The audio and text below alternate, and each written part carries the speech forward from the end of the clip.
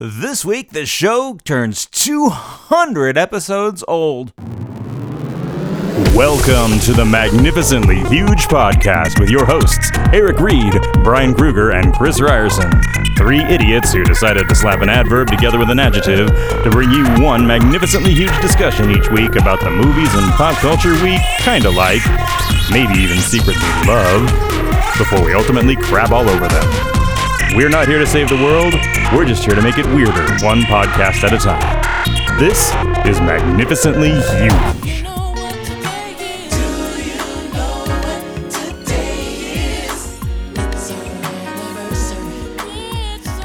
Welcome everyone once again to the Magnificently Huge Podcast. My name is Brian, and this is a very special 200th episode of the podcast. It's not really all that special. We're just going to talk about Blade. Why are we going to talk about Blade? Because it's another movie from the late 90s, early 2000s that for some reason or another I never got around to seeing, and everyone's like, hey, you haven't seen it, so there it is. We're going to do it. But yeah, as always, 200 episodes in, we're over 4.5 years into the show, and we're still just barely treading water. We really want to build that audience, so hey, subscribe to the podcast, share it on your social media feeds, because spread the love. And if you want to hit us up with show ideas and that kind of thing, or just congratulate us on never giving up on this thing, hit us up. We're on Twitter. We're at MagHuge, MagHuge. We're on Facebook and Instagram as the Magnificently Huge Podcast. You can email magnificentlyhuge@gmail.com. And for all of that stuff, links to that, for all the old episodes of the show, you can hit us up on maghuge.com. That's our website. Hey, we're still here. We're still talking movies and stuff, and just get on with it. Hey, it's the Magnificently Huge Podcast. Sure is. I'm Eric. Hi, Eric. I'm Brian. Hey, I'm Chris. I'm having some Cheez-Its. Yeah, Chris. That was so good until his mouth was full. Yeah. People who listen to podcasts regularly know for a fact there's nothing worse than having somebody chew food in your goddamn ear while you're listening to it. Nothing. I'm sorry. I don't know anything about this. Sorry. Chris is in Texas. I'm in Arizona, and I think I can smell the Cheez-Its from here, so, All right. Welcome it's to the another show, everybody. This is momentous. This is 200 shows. Especially. Right. It's the 200th episode of the Magnificently Huge Podcast, and we did nothing special for it. In fact, nothing at all. We probably don't have a whole lot of gas in the tank because we're actually recording this back to back with the previous episode. Mm-hmm. So our voices are going to be tired. We're going to be tired. Yeah. We've got nothing. So in other words, you're in for a treat. What does that do? You're not selling it, dude. Yeah. There's been 200 episodes of this. Yeah, honestly. This is how I make a living. I just bought a boat. What are you doing? Oh, God. Why would the 200th episode be any different from the previous 199 in quality or entertainment value? I mean, it's just, that's my thinking. So. Well, we're in the season now where the budgets have been cut, and so we put a little less effort into it because it's been going on for a while. Yeah. Well, I invite our listeners to go back and listen to episode 100, which was our other big momentous show, where we basically talked about sitcom spin-offs, I think it was. So that was another show where we didn't care. So that's what we did. Anyway, welcome. Oh, yeah. Does anybody have any other fresh shit that they want to talk about this week? This shit is fresh. Oh, shit, that is fresh. This stuff is really fresh. Oh, man, I have tons. Serious? Let's see. Really? Okay. He had nothing in the last show, so this is good. He was saving it up. I was planning. Yeah, this is called a plan. Exactly. Okay. I didn't think you were going to give me away, though, and say that we were doing it back to back. I thought you'd just be like... Nobody cares. Huh? 20 people listen to the show. Yeah, people love the behind-the-curtain stuff. The making of the Magnificently Huge Podcast. That's on VH1. So, okay. So, Tim and Eric's bedtime stories. Have you watched this at all? Oh, Lord. It is so I know awesome. enough about Tim and Eric to know not to watch it right before bed. They are it's fucking great. It's basically them doing an anthology series, right? I mean, it has all the earmarks of maybe a Twilight Zone or an American Horror Story, and it's just like one-off episodes, and they are full-on Tim and Eric-ish.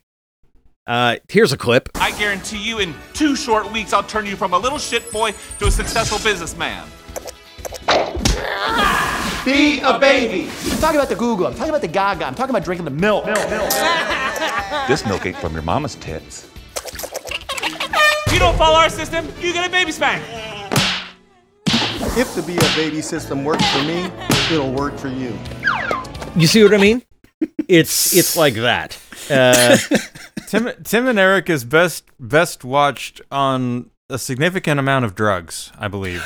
I disagree. I think Really? the drugs actually take away from it. I think you need to watch it like completely straight and go, oh my God, this is for real. Yeah, they've never been my aesthetic. I'm gonna be honest with you. I wish I could say I love them, but they're just weird enough to turn me off most of the time. So This from a guy who loved Syphil and Ollie back in the day. Yeah. So. whatever. Okay. Anyway, tell us more, Eric. Yeah. So several episodes, all weird. One is a doctor who he chops people's toes off. They come in to get their toes removed because they think their toes are ugly, and he becomes addicted to eating all the toes. It's that kind of shit. It's just gross and crazy and wonderful. And the funny thing are the caliber of guest stars, which makes me realize that the world now understands how awesome Tim and Eric are. But yeah, I guess you got to be into them. I don't know if maybe you lost track of them after Great Show, Good Job. That you didn't know they honestly, were doing more stuff. I mean, they did a bunch of that Adult Swim stuff, but I just never. It just never clicked with me. I don't know what to tell you. It was always a little bit too much. It's funny because I wasn't going to bring this for fresh shit, but this reminds me of, and I think Tim and Eric are sort of a precursor of and a harder edge version of, but have you seen the Auntie Donna's Big Ol' House of Fun on Netflix? No. It's the same kind of thing. It's a comedy troupe from Australia that are just absurd. Eric, if you're down with the Tim and Eric, I'd cue that one up. Oh yeah.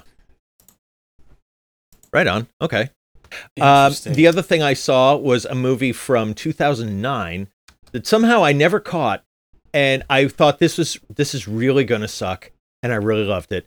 And I can't believe I just spaced the name of it. Role Models. With Paul Rudd. Yeah, and I have not seen it. Stifler. It's actually pretty good, and it's David Wayne really directed is. it. He's one of the guys from The State. It's a very solid use of the Kiss song "Beth." I will give it extra points for that. Yes. Yeah. It's like this movie. It's got all the earmarks of complete shit, right? The kind of thing they would show on Comedy Central because Comedy Central buys cheap, awful movies. Like as it started, I was like, oh great, it's National Lampoon's Role Models. But no, it's well written. It's funny. It's one of the best Paul Rudd performances. Yeah. You got to see this movie. It's fun. I like the beginning because basically Paul Rudd and Stifler. I'll forever call him Stifler. That's just me. Me too. But they work for like a Monster Energy drink type company, and they're doing like this weird promo thing where they have to talk to kids at this school, and then you find out that their lives are just totally wrecked, and then they wind up on community service and have to be like big brother mentors to these kids. And that sort of sets the plot into motion. So Paul Rudd gets hooked up with McLovin, who's like a kid that is really dorky and does LARPing and such. And then Stifler gets hooked. Sounds like more and more like American Pie presents Role Models. It's kind of, you think that's what they're going through. And Stifler gets hooked up with this little kid who's just this sassy little asshole. He has shot down like the last 6 Big Brother types they've hooked him up with because he is just an asshole and just the worst. But this, Stifler ends up connecting with him over a joint love of boobs. Yeah. And basically says, you think I don't see those boobs over there or that one over there or how those mountains, what do those mountains look like? boobs, exactly. And then, it's really great because he is such a unevolved, man child that he's perfect. I mean, it's so rare to find another guy that likes boobs. I can see why this would be like unique for this kid. No, into boobs on the level that like an 8-year-old boy is into boobs. Yeah, that's the difference. It's one of the running jokes. And so anyway, it's so rare to find another guy that's into boobs the way an 8-year-old. Sorry, but hilarity eventually ensues where they almost endanger these youngsters in their shenanigans, and then they all learn a lesson by the end. But it's got a lot of heart. I was surprised by that when I watched it. So, yeah, it's funny. That's a proper choice, Eric. I it was very good. That was. I guess there's more stuff, but I'm gonna let it go. You guys go ahead. Yeah. Okay. Because I watched a ton of stuff, unlike last week where I didn't do anything. Well, give us one other thing that was something you watched that was part of this ton of stuff. Great show on HBO España, I guess, called Entre Hombres, and it's these thieves who just are low rent and wreck shit. And I didn't get to watch all of it because we left Mexico, and I can't find it here. So if you manage to somehow get a hold of this thing, or write your cable operator and request that they get this show, because it's funny and weird. Did you have subtitles on it? Company and say, I want my entree hombres. Yeah. No, I didn't have any subtitles, and that just made it weirder. Okay. That sounds like a Tim and Eric kind of a show right there. It reminded me, actually, it might have been Spanish, not Mexican. It had a feel of those really, what's his name? Almodovar, but yeah, Pedro doing Almodovar. Pulp Fiction. Yeah, Almodovar doing Pulp Fiction. That's kind of what it felt like. Okay, Alfonso Cuarón presents Role Models. That's what you should give. Well done. There you have it. Okay. Good times. All right, I can do some fresh shit. So you see him and you raise him, right, Brian? You're throwing some into the pot. So my first one is part of a series of movies from the early 2000s that you don't believe I haven't seen, as well as it's thematically linked with our show's main topic. Okay. I made it all the way through Pan's Labyrinth this time. Really? I don't finished like that Pan's Labyrinth. That's before. never been a favorite of mine. I like Del Toro, but that one just got way too many plaudits, and I couldn't figure out why.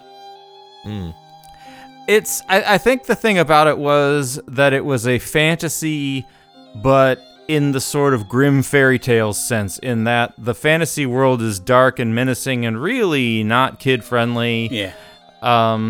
It is a Lion and the Witch in the Wardrobe scenario where there's a little girl who can travel to this fantasy realm. A lot of the effects are practical makeup effects. It's set during the Spanish Civil War, which a lot of people don't realize was like hardcore awful. I mean, that was super fucked up.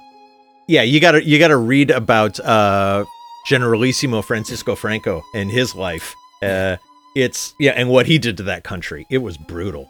Which I just as a sidebar, I would also recommend on that topic, George Orwell wrote a book called Homage to Catalonia, where he actually went and fought against the fascists, and that's his book about it. So sort of like his pseudo memoir about it. That's eye-opening, really, because you find out how just terrible it was. Anyway, continue. This is Del Toro basically, I think, really sort of establishing his brand a little more firmly. Yeah. In terms of, he's doing a lot of practical makeup effects with Doug Jones, and he's not just interested in commercial product. He's interested in telling these weird little things that appeal to him. And it's a Spanish language film. It's fully subtitled, and so it's him pushing, Spanish language filmmaking into the mainstream. I agree with you, Chris. It's not a wow, that was a transcendent movie the way that it was being played up in the marketing and in the press at the time, but it's a good movie. It's a grim little fucker of a movie. It looks cool, but It's to me, it's And actually, that was the part that appealed to me the least. I thought, and that's why I bounced off of it the first time. I thought that I was going in for visual razzle dazzle when I first went to watch it back in the day. Yeah, and doesn't really have the visual razzle dazzle that they advertise it as having. If you just go into it trying to meet the movie on its terms, it's a better film. Okay. What I liked about that film, I remember respecting it because he did like just about nothing. There was very little digital effects work, and Right. the only stuff that was in there was because they couldn't get around it, and he hated doing it. But he was like, "Oh fuck, fine, all right, we'll do that digitally." But otherwise, everything is in camera, but it makes further sense because all of this shit that's going on. The question is it real or is it in her head? And so by making it all real, it's all real. And it looks it. I mean, when you have like that army of like, I can't remember what it was, but they were all puppets. It was like this thing where you would have easily said, yeah, we got to do this digitally. It's too weird. No, he just had a lot of puppets, but they didn't look like puppets. And well, this one, maybe the drugs would work for. Well, I mean, but it's also the more of his films you watch, the more you see how much he repurposes his own ideas and motifs. Because a lot of the stuff that he sort of test ran in this one winds up in weird spots in like Hellboy 2. It's just it's a strange deal. Well, and his trailer for his next movie just dropped this week, and it basically looks like, oh look, it's more of the Lady in Water. Yeah. You know. Well, if you want like early 2000s Del Toro, I would recommend Devil's Backbone. That is probably my favorite movie of his because it's like it takes place again around the Franco era in Spain, and it's a kid in an orphanage that's being haunted, and it's just that's a really dark, grim sort of movie, but it works because it's still got some heart to it, but it's all mood. So I would recommend you find that one out at some point. And so my other movie pick this week, this is on Hulu right now, and it's from about, I think, 2013 or so, or I don't remember exactly when something like that. This is a Twilight Zone concept, but done in a lighter tone. This is The Brass Teapot. I do not know this The Brass Teapot it stars Juno Temple, and she does a good job of acting in this one. As a wife of this young millennial couple that are just broke as shit, you know, and dealing with their student loans and the bad job market and all of that's post crash, and they come across a magical teapot, and the teapot spits out money if you hurt yourself. So this is a magical object that rewards pain, and shenanigans ensue. So like a monkey's paw kind of a deal. Yeah, and it has good ideas, and I think I like it, but it works and then sometimes it doesn't work. And when it mostly doesn't work is when it wimps out. Because they could have taken this concept so much further, and they could have been nastier and darker with it, and they weren't. But I also enjoyed it on its terms. I just wanted more, I guess, is what I'm saying. Can you imagine that concept directed by David Cronenberg? I mean, the moment you said that, I had much better ideas than is probably in that movie. You definitely have a different movie in your head. But that sounds like Videodrome. That one. No, this is more about having a plot device to encourage these characters to hurt each other in various ways. Okay.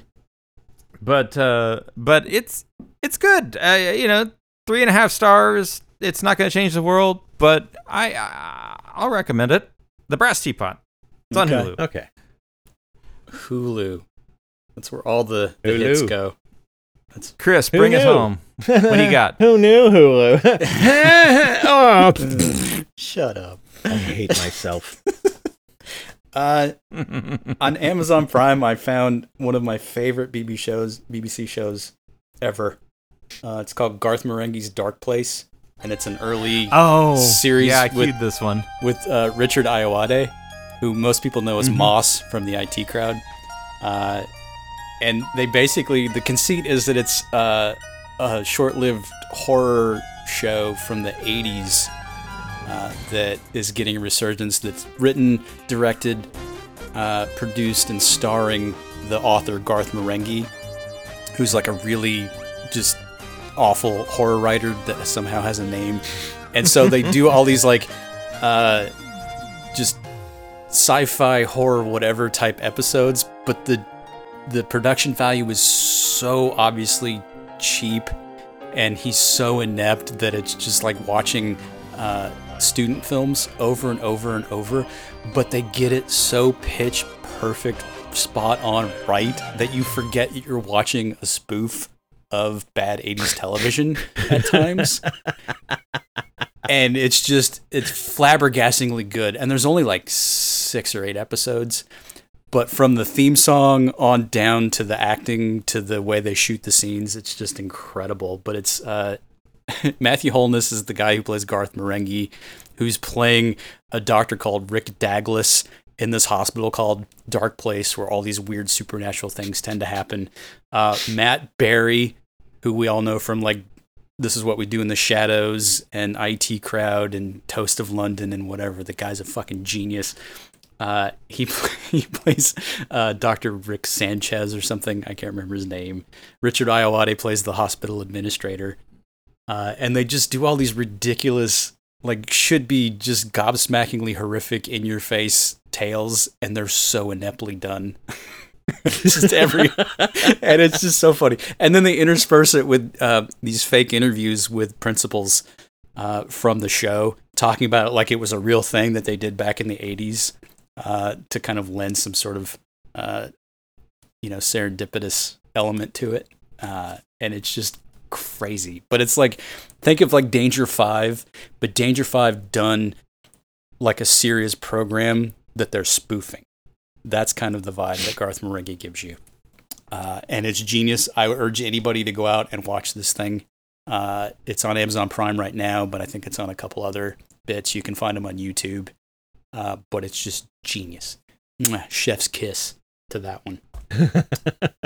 But apart from that, a lot of my free time has been sucked up by watching, oddly, for whatever reason, a lot of old Humphrey Bogart movies.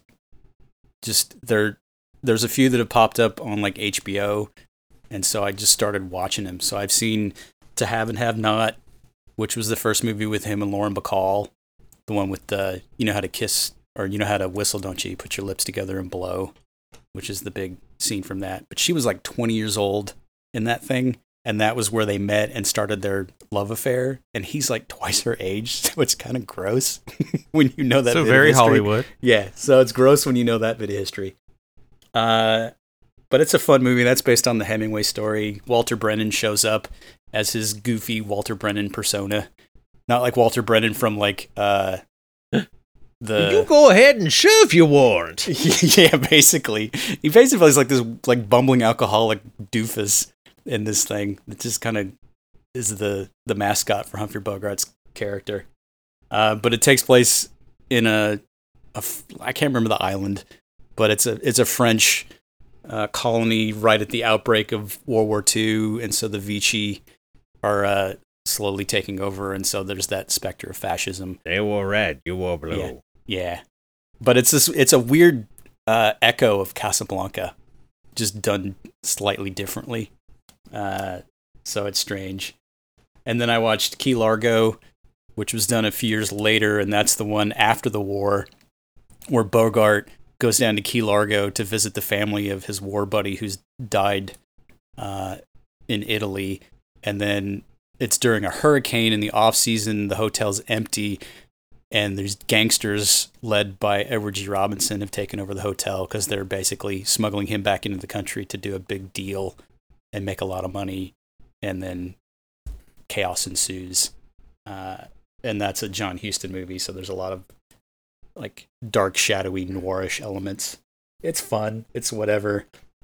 But the capper was my wife saw me watching these, and she's like, okay, we're going to watch We're No Angels. which is a movie from her childhood that she loves and just The got Peter a head to go see. Ustinov one or the remake? No, not the fucking remake with De Niro and Sean Penn. Fuck you. Peter Ustinov. Okay. Yeah, the original. The one with Bogart, Peter Ustinov, Aldo Ray, Basil Rathbone is in it, and Leo G. Carroll, Topper. No one will get that reference. But that it's just such a weird, because it's supposed to be a comedy, but it's like Arsenic and Old Lace is a comedy. It's got that sort of vibe to it, where they're three escaped convicts from Devil's Island prison who wind up in the seaport town on Devil's Island to make their escape back to Paris, and they fall in with a general shop owner who doesn't know what he's doing, and then they develop a bond of friendliness, and then they decide to help him, and then people end up dead and hilarity ensues. But it's Bogart trying to do comedy, which he's never been very good at, and it's just astonishing to try to watch. So it's just this weird Technicolor marvel that is a lesser classic, I guess I should say, but it's still reasonably fun, I guess. But yeah, when you watch him in that or something like Sabrina, it's like Bogart just can't do comedy, and he shouldn't. Yeah. And I'm just gonna go on record with that. It's funny. This week I was reading something about film noir, and I guess at some point somebody was talking to Robert Mitchum about those movies, and Robert Mitchum said we never called them film noir. We called them B movies because they were just they were not a big deal. It was just like that we were shooting it on a shoestring, and you do what you can with what you have. What they ended up with was something that years later the French would look at and go, "Oh, look at how fantastic this is." Yeah. It's very cyclical. And the irony is, though, that like after the age of the noir, all these kids who grew up to be filmmakers would be like, I want to make a film noir. And so they would do all the affectations, and it would just not work. That's right. I was reading an article about Body Double. Body Heat. And it was that was basically the big criticism. Somebody was trying to make a noir film, but they didn't have to because they had money. Right. Well, I mean, that was like Warner Brothers Studios. That was their big staple product, was the gangster noir, whatever that it became. And so because they were on the bottom of the pile back then. They were like one of the shit studios. Yeah, they definitely weren't doing the big epics and whatnot. So you get a lot of fun ones. But so kind of like nowadays with Warner's, but kind of, except they're not superhero movies, So you kind of do what you can. But the ones with Bogart and Lauren Bacall, they're fun because they obviously have chemistry, and it's palpable. I mean, every movie that they've done together. I think my favorite's probably Big Sleep, because she's just like a man eater in that one, and he's like, even though he's Sam Spade, he's in so over his head with her in that movie. It's so fun to watch. So definitely femme fatale with a capital F. I just have this image though of like at the bar, Humphrey Bogart is talking to Mankiewicz, the screenwriter. You see that one over there? I'm fucking her.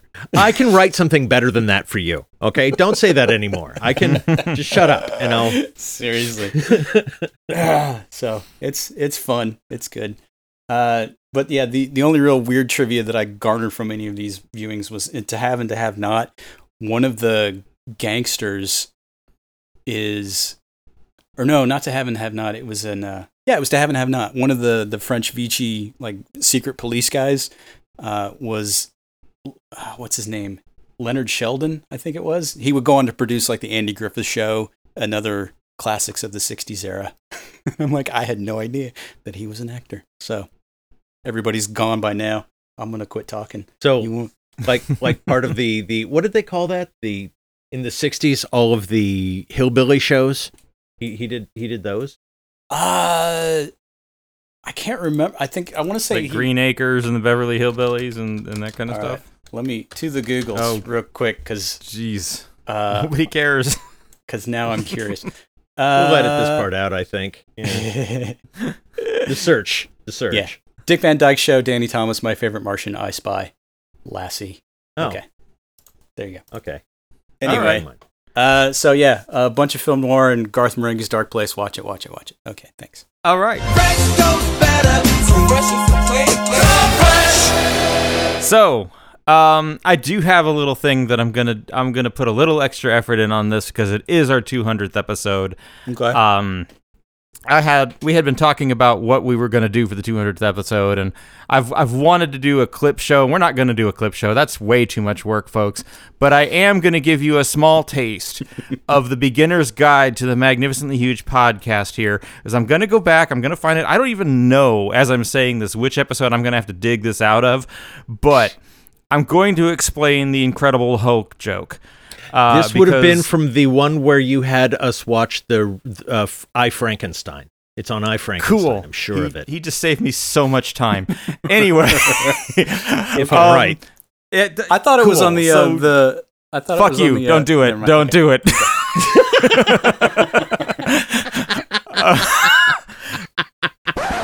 Oh, hey, everybody. Brian from the future here. Just to let you know, it wasn't any of that episodes. I had to look for this. It's actually episode 9 of the podcast, the Zucker-Abraham Zucker episode. Okay, back to the show. So here's the deal. We record the show in 3 different cities, and technical difficulties. Sometimes we're on on some kind of video conferencing call, a Hangout or a Slack call or whatever, and sometimes one of us just drops, especially in Eric's old house where his internet was provided by awful. Satan.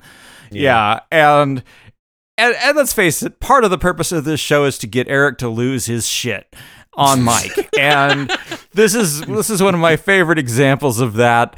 Eric's connection to us cut out, and we were trying to talk, and he was trying to bring up the Incredible Hulk, and we just could not hear him. And here's the raw audio of that. This one goes off of that path, but somehow you don't mind. It still remains true enough to the characters that it works as a Spider-Man film. What I like about what I've read about it is that they just didn't even bother with the origin story. Not a bit. Which I applaud. That might actually be the first non-sequel superhero movie in the modern era that just didn't bother with that. They just assume everybody knows what it is, and then boom. The Michael Keaton Batman was that way. More or less. But I'm talking modern era. Incredible Hulk. Modern era, I'm talking about since Marvel sort of turned it into a Incredible Hulk, new Western thing. Incredible Hulk. Incredible Hulk. I guess so. I'm not sure if there's any ones where the hero is kind of fully formed anymore. That was one of Incredible Hulk. Heath Ledger's Joker was that he was fully formed. You guys can't hear me, can you? Not very well. Sorry. I just said Incredible Hulk like 14 times, like a child. Incredible Hulk. That's going to be awesome to hear on the actual recording. Yeah, Incredible Hulk, guys. No, we're just casually ignoring you. Oh, was that Eric? Yeah, that's that Eric. I suddenly realized. Yeah, that's Eric. Oh, hey, Eric's here, everybody. Oh, all right. Tell us what you saw, Eric, so we can at least make you feel like you're important. I was supposed to watch that Billions show, but it looked dumb, so I just watched a bunch of porn. Yeah, like every time every time Eric talks, we'll just start talking. Sorry. Probably just as well that the audio quality on this thing is ass. It's so loud. I gotta whisper so that it doesn't go into the red. So everything is horrible.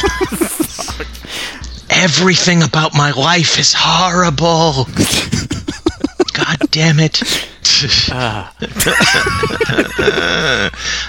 is the worst podcast ever. That was good times. Oh, God. I should point out, in my real life, okay, people do not listen to me. This is not a joke. I will, say something in a meeting, and people will, hear it and keep talking like they didn't hear it. And then I'll say it again minutes later, and they will... It's crazy how people just don't hear me. So when that happened on the show, I was like, I just need to jump out of a very high window. This sucks. Because you didn't even think that it would be technical difficulties. It's just we're ignoring him. It's basically So anyway, if you ever hear us go Incredible Hulk, that's because we think one of our mics has stopped being heard by the other two. And there you go. A little bit of MagHuge history for the 200th episode. Thanks, Brian. All right. So the thing we actually did land on is yet another movie from, well, this one's actually from 98 that I hadn't seen, that everybody's like, really? You hadn't seen it? And that was Blade. Well, to preface this, when we did a show not too long ago, the blockbusters that did not disappoint, I gave a shout out to Blade, and that's when we found out that you had never seen it. And I was floored, because if you watch Marvel movies at all in this day and age, you should at least have some sort of knowledge of Blade. Because I hadn't seen any of the three of them. Well, I remember thinking there was so little that was in the theater that was worth watching that you kind of ended up seeing it just, out of by default because nothing else was playing. Yeah. Well, I mean, it hit that sweet spot because it comes out in 98, so literally the only stuff that had been coming out prior would be the Superman and Batman stuff. Marvel had never done a successful movie up to that stage, and it sort of sets the blueprint for how they could kind of do something that made money. And they made the smart decision to do it as an R-rated film, which I thought, in retrospect, is astonishing, given that they're doing an untested superhero movie in a time when people weren't really doing movies that didn't have the total brand name recognition, and they just went for it. And I'm like, cool. It seemed like schlock to me at the time. Like, it seemed like this just kind of like whatever low budget, we shit these out kind of movies, of the sort that, like, maybe a few years later, the Underworld movies, which clearly are just Blade wannabes. Yeah. Yes. You got to also remember that Wesley Snipes had been trying to have a hit for a few years there. And so it was like there was always some new Wesley Snipes actioner coming out that was going to make you roll your eyes. Yeah. And I think this was just like one of many. Yeah. Yeah, because up to that point, his biggest hit was probably White Men Can't Jump. And that was several years before. So, yeah, he was definitely looking for something. So, and this was also right before The Matrix. And you can stylistically see a lot of the same stuff going on. Exactly. Yeah. It made me wonder, like, did they have the same production designer, or did they hang out with the Wachowskis and go, well, we should do this. I'll beat you to it. I don't know. I was wondering that, too, because they had to be being made contemporaneously. Right, so maybe it was just that they were both watching Ghost in the Shell or something. But well, I think it was shocking how much of the Matrix aesthetic is present in this film before the Matrix. Well, it's not even the same company, so that's definitely an interesting question. But I don't think Comic-Con was starting to become a thing. I mean, it had been going on for years, but it was starting to become something that people with money who make movies were going to find out what they should be doing. Yeah. I mean, maybe the Ghost in the Shell reference is, absolutely correct. Yeah. Well, I mean, okay, so for people that at this stage are probably still scratching their heads because they don't know what Blade is, where you been? But B, Blade is a vampire hunter who's part vampire himself. He's called a damper. And so he's got all of the strengths of the vampire, but he can walk in the sun. He can't get infected by the vampires because he's already part. And he's just super strong, super fast. He knows martial arts. He has a weapons guy named Whistler who hits him up like Q. And they basically just hunt and kill the vampires, feeding on the human populace. And the disease, though, is slowly taking over. Like, I believe that's the thing, is eventually he will be full vampire. Yeah. They're just staving it off. Consumed by the thirst. Right. And I guess this had been kicking around since at least 92. I read that LL Cool J was the first actor of name attached to do it. And I thought, that's just weird. I could not picture that at all. And it just, like everything superhero at the time, it just sort of languished in development. And then, but this is the point at which this is the movie everybody points to, is sort of like the 90s version of superhero movies completely self-implodes with Batman and Robin. Right. In like 96. Well, that was like 97. This came out the year later. Was it? Yeah. Okay, and this is like the path forward. This leads to X-Men and Spider-Man. But this also does not feel like a superhero movie. I mean, superhero movies, I think up to this point are strictly guys in tights who fly and shit. You know, it's like, I don't think that anyone would have mistaken this for a superhero movie. I mean, it's got the elements, but yeah, it's definitely more of an actioner than a straight up superhero kind of a thing. So maybe they just point to it because it was the first Marvel Comics character to do well in the movies in a long time. Right. Yeah. And they were smart enough to do it with a lesser known character, so that if it failed, it wouldn't tarnish any of the bigwigs. Right. So that was a smart move on their part. But then you get David Goyer, who would go on to do all the DC stuff, like the Batman stuff with Nolan and whatnot.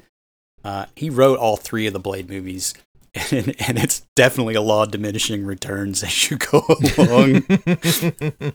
I don't know if you've seen any of the others, Brian, but no, I haven't. I've heard the third one is awful. The second one heralds the arrival of Guillermo del Toro on the scene, which is the thematic link to Pan's Labyrinth. Yeah. Oof. I haven't seen either of them. I hadn't seen any of the Blade movies. I did watch the first one, and it was surprisingly hard hitting, right? Like they went for it. Yeah. This is kind of the movie that the Spawn movie wanted to be. Exactly. Does that make sense? Yeah, when I watched it again, that was one of the first things that popped into my head. I'm like, oh, because we'd watched Spawn again a couple of years ago, and so it was Spawn in the is brain so pan. bad. And exactly. But it's also they used the nascent computer effects sparingly in this one, which I applaud them for, because I think they knew that it wasn't quite ready. Because I guess the original finale was that Deacon Frost, the main baddie, turns into the vampire god, and then it was supposed to be like this swirling tornadic blood thing, and they couldn't get it right. And so they scrapped that and then did the fight scene at the end instead, which works and actually makes the movie that much better. Because if they'd have done some Spawn-related goofy CG thing, it would have just ruined it completely. Yeah. So. Well, I mean, they went up to the edge there. Like the CG towards the end of this movie does get a little, of its time, we'll say. But it is true that the thing that they are probably the best at doing in CG in general is blood. Yeah. And this movie probably pushed that CG blood technology forward by a couple good steps. Probably. But the cast is just, I don't know. It's not amazing. You know what? Now that you mention it, I think the big advantage the smart thing this film did was show restraint where it had to. They didn't do more than they could get away with. Tracy Lords is only in it for 5 minutes. That says something right there. She's not worth much more. I was afraid actually when I was watching this. Oh shit, is this a Tracy Lords movie? Nope. She's dead fast. But yeah. Well, I love it that they started in the is it European disco rave? Why, of course it is. How can you tell? Because everybody's dressed trashily. There's techno music playing. I mean, it's like all the staples that we come to love for shit like that. That was one of the first. But then they turned it into the vampire thing because they filled the sprinkler systems with blood and set it off, which that was actually kind of fun. Yeah, and then he's using like the silver spikes and what, so every time he dispatches a vampire, it like burns into ash, and then you see that later in stuff like Buffy the Vampire Slayer, and so it's just interesting, all the little things that you did kind of take for granted on the other pop culture stuff. But I look at it, I'm like, did that actually come from Blade? Is this ground zero for that? And so it's just a weird beast of a movie, because it's like a Mobius strip. It's like, well, I can't tell if this is where it started or if this is just where it followed through. I mean, it's just a weird movie. I think it was probably the point at which it gelled. Like, people had been coming toward this for years. I mean, hell, our last show was about Free Jack, which in some ways is laying, some of the, at least the technological and whatnot, groundwork to get to a movie like Blade. It really started the cultural phenomenon of the bonejacker. It's true. Yeah. I've already forgotten about Good job, everybody. Go back and listen to Free Jack if you dare. But yeah, it's just it's funny to go back and read all the stuff about the making of this movie because they didn't expect anything from it. I mean, it was literally just New Line Cinema throwing some money at a B movie and seeing what stuck. But I guess Snipes took the role not because he thought the character was interesting enough or because, big bad superhero. He literally looked at it and said, no, this is an opportunity for me to just murder a bunch of people on screen and be the good guy and have people cheer about it. So, are you fucking kidding me? Yes, I'm in. And so that was his impetus for doing it. It's smart. Yeah. Think about this though. Like part of why it's successful, I think, is race, because it's a black hero and he's killing a lot of evil white people. I mean, could be. And they're very they're very Nazi-like as well, very white supremacist. Yeah, totally. Yeah. So that pure bloods and all of that. Yeah. I mean, but Wesley Snipes also showed up, right? Like he is in great physical condition. He's kicking ass all over the place. Like Wesley Snipes sells the action in this thing. Yeah. Well, my favorite There's thing a lot of weird robotic kind of reactions. Like after he kills one vampire in the beginning, he does this kind of fist pump, but it's like he's a robot. Yeah. Did you catch that? It's like I like some of his physical motions I don't quite understand, I guess. Yeah. He's also like, I can wear black sunglasses the whole time and be high as fuck and set and get away with it. And, well, apparently he came in and one of the first days, the producer, I guess in some interview later, said Snipes came in and just said, I did are you ready to go? He's like, yeah. He's like, also, I don't see Blade talking very much. And they're like, oh, okay, cool. So you just show up and kick ass. It's great. Yeah. So he played the very laconic, quiet, Clint Eastwood-y kind of thing, man with no name aspect to it. And it's true. He barely has any dialogue. And what dialogue he does have, it's just basically, oh, okay, cool. Move on with your day. Yeah. Who'd have thought that such great acting could come out of what's otherwise a tax professional? For the record, for people that don't know, Wesley Snipes went to jail for 3 years for tax fraud. Because he didn't have to pay them. That was his genius thing. Yeah, it's against the law. No, you can't make me. Yeah. So Wesley Snipes in recent years has been interviewed saying, yeah, I think there's more stories to tell in the Blade universe, and Marvel agrees. That's why they've greenlit a totally different actor to play Blade in the MCU. Well, I mean, he's got a rep. He can't use that to get his money back. He's gotten a rep, which we can talk about in a little bit. But the other big name in this one is Chris Christopherson, who just walks around like a cantankerous old fucking man, yelling about shit. Like, get off my lawn, you goddamn vampire. Click, click, boom. I mean, that's his entire role through the entire movie. But he's like the Q. No, he's like the Obi-Wan Kenobi Merlin role. Like, he's the old guy that is going to fucking die, but has to teach the hero how to hero first. Yeah. Well, if you watch the rest of the series, too, it's like he's a very definitive death, but they don't show it on screen, so that gives him, in film terms, wiggle room, shall we say. Sure. So the first 15 minutes of Blade 2 is Blade rescuing him from the vampires, and suddenly he's not dead. Whatever. So it's, I didn't realize until you said that, though, how fucking Highlander this movie is. Right. He's absolutely exactly Connery. Yeah, teaching him how to, vampire kill, I guess. Yeah. So and then the hematologist woman comes in, and she's like the swordsmith lady in Highlander, even though there's no real romance going on. But yeah, very much modeled on Highlander. I agree with that. And of course, the hematology thing is interesting, I think, and is a direct handoff to that whole Underworld franchise where it's supposed to all be about science, but isn't. Yeah, I hate those. It's about the blood. But my favorite bits in this movie are because it's one of the first times where they took the notion of the vampires as sort of this Eurotrash cult kind of a thing and just ran with it, which they would totally amplify in the Underworld movies to the point where it would just become overly ridiculous. But in this one, it's actually kind of fun to watch Stephen Dorff as Deacon Frost, the bad guy, sort of just run it like some sort of street gang, and have all his henchmen and stuff. And you get the dad from Grounded for Life in there as the sort of the comic relief. And it's got one of my favorite line reads towards the end when they're talking about this like vampire deity going to come in and just bestow them all with godlike powers. He's like, I'm going to be naughty. I'm going to be a naughty vampire god. That's just out of nowhere. And so it always makes me laugh every time I watch it.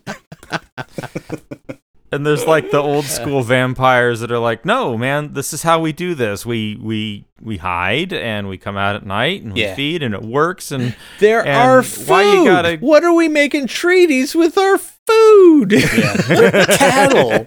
Yeah. The one thing they don't bother to explain, and I guess this is in some other cut, but it's like, why do you want to wipe out the human race if they're your food source? And they don't ever really address that. And so when you watch the movie, you're like, yeah, wait a minute. You're literally just going to kill everything that you need to survive on the planet. Yeah, well, I guess in that cut or in that version of the script, there was like, they were growing humans like, like we grow cattle. Yeah. And that was their explanation. So there was somebody bothered to explain that at some point. Yeah. But there you have it. But I like that it's just the villain character is jealous of Blade because Blade gets to walk around during the day and enjoy all of the fruits of the vampirism without any of the drawbacks as he sees them. And so then you get the scenes where they're like slathering themselves with suntan lotion, sunblocker, and like motorcycle helmets and stuff so they can take the other vampire out during the sunrise and watch him explode while they're all protected. I mean, it's like that was a nice little touch when I saw that. I'm like, dude, if you're a vampire, that's got to be the worst way to fucking die. Like, they pluck out your fangs, and then they make you burn up in the sun. That's just cold, man. That's cold. Seemed hot, actually, but okay. Yeah. No, wait a minute. anyway. It's hot. Oh, yeah. That's a whimper from Eric. He didn't like that one. But, I think Wesley Snipes also helped choreograph some of the fights in this thing. If I read the credits correctly. Yeah, because he's a martial artist of sorts, I guess. Okay. I didn't know that. So that's the words. These are the moves I'm going to do. I don't care what your fight choreographer said. I'm doing this. Yeah, it's sort of like when Steven gets the credit. Yeah, when Steven Seagal shows up in Out for Justice and he's just whacking people with a pool ball or something. I mean, it's like, oh, it's kendo. Yeah, don't worry about it, bro. It's kendo.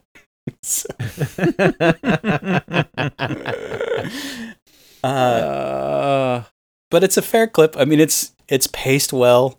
I've never not enjoyed it. It's not like my ultimate favorite, but it's passable. It's the movie I watched immediately after Free Jack, so I can literally say you can do worse. That's true. That's true. I mean, yeah, in these days, in this desert of, watchable movies, it's on streaming services. It's good. Maybe you haven't seen it. Kill a couple hours. Sure. It's fine. Yeah. Well, I mean, it's just, but when you look at it'll dull the pain of life for like a small stretch. Look, all we're doing here is killing time, and if you're a time murderer like me, this is one way to do it. Well, kill that time. Then yes. the gauntlet is laid, Brian, for you to finish the trilogy, because I guarantee you, it's astonishing to watch how the thing plays out. Because then you go on to Blade 2, where you get Guillermo del Toro, a known stylist, and he throws so much stuff in there that winds up in Hellboy 2 and things like that. And it's basically just a Dirty Dozen kind of a thing where Blade hooks up with the vampire hit squad to go after this ultimate vampire that's killing everything. Because they've been trying to mutate the vampire gene, and then it winds up with this like super serious killing machine that infects other vampires like zombies. I mean, it's just like it's like so overcomplicated to the point where it's just you can't even think about it. It's like just put that on the back seat, just kick some ass, and then everybody's cool. And then the third one has Ryan Reynolds, who's like the male Amanda Peet. I mean, there's just nothing good about him until until like after Deadpool, yeah, everything changes. But before that, it's like he was trying to convince you he shouldn't be working.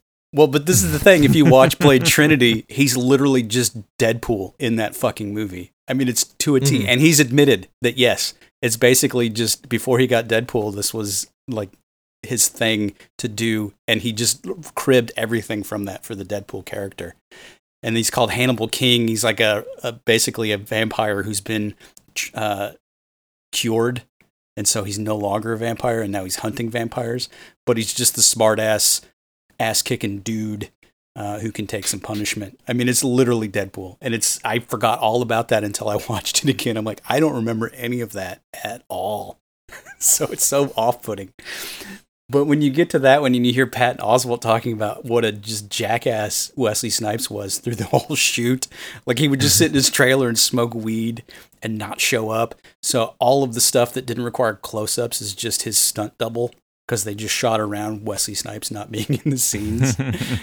Wow, I didn't know that. Yeah, and then he had the audacity to sue Goyer and the film company for harassment on set and shit like that after the fact, that they finally settled out of court. But like the whole thing is just a train wreck from start to finish. And it's just astonishing to go from Blade from 1998, which is a very solid B-movie action thing, to Blade Trinity, with just this studio-driven piece of poop. I mean, it's just in setting the template for the X-Men and the Spider-Man movies. Exactly. By the time you get to the third one. Exactly. Well, with Blade 2, you could tell they were totally going for like the X2 vibe, but it just didn't quite stick. It's definitely not the best one of the trilogy. So Avi Arad should not be allowed anywhere near a third movie in a series for a Marvel film, is what we've learned. Probably not. I don't get that reference. Who's he? He's the producer of all the Marvel stuff. He's the guy who owns the rights, and he's the reason why Spider-Man is still technically a Sony thing. Yeah. Right? Like this guy bought the Marvel rights to certain characters in the 70s when they weren't, when they were cheap, and he's this cashed in. He's good for him. Yeah, exactly. Yeah. He's sitting pretty, that guy. But anyway, but yeah, and Norrington, like, this was his sort of calling card, Stephen Norrington, the director, because he just sort of blew out the gate with this thing, because it just did so much business that they didn't expect, and it became a thing. But apparently he was just a nightmare to work with. And he's the guy that went on to do League of Extraordinary Gentlemen and just hasn't worked since. And then like nothing else. Like, apparently his other projects have been in like development hell for a decade, and then somebody else does them. Yeah. Like more than once. Basically. So it's just weird to see. But I guess he's the one that had a lot to do with the visual look of Blade. And so he's the one that gave Blade all of the weird tribal tattoos and such that is now basically associated with the character.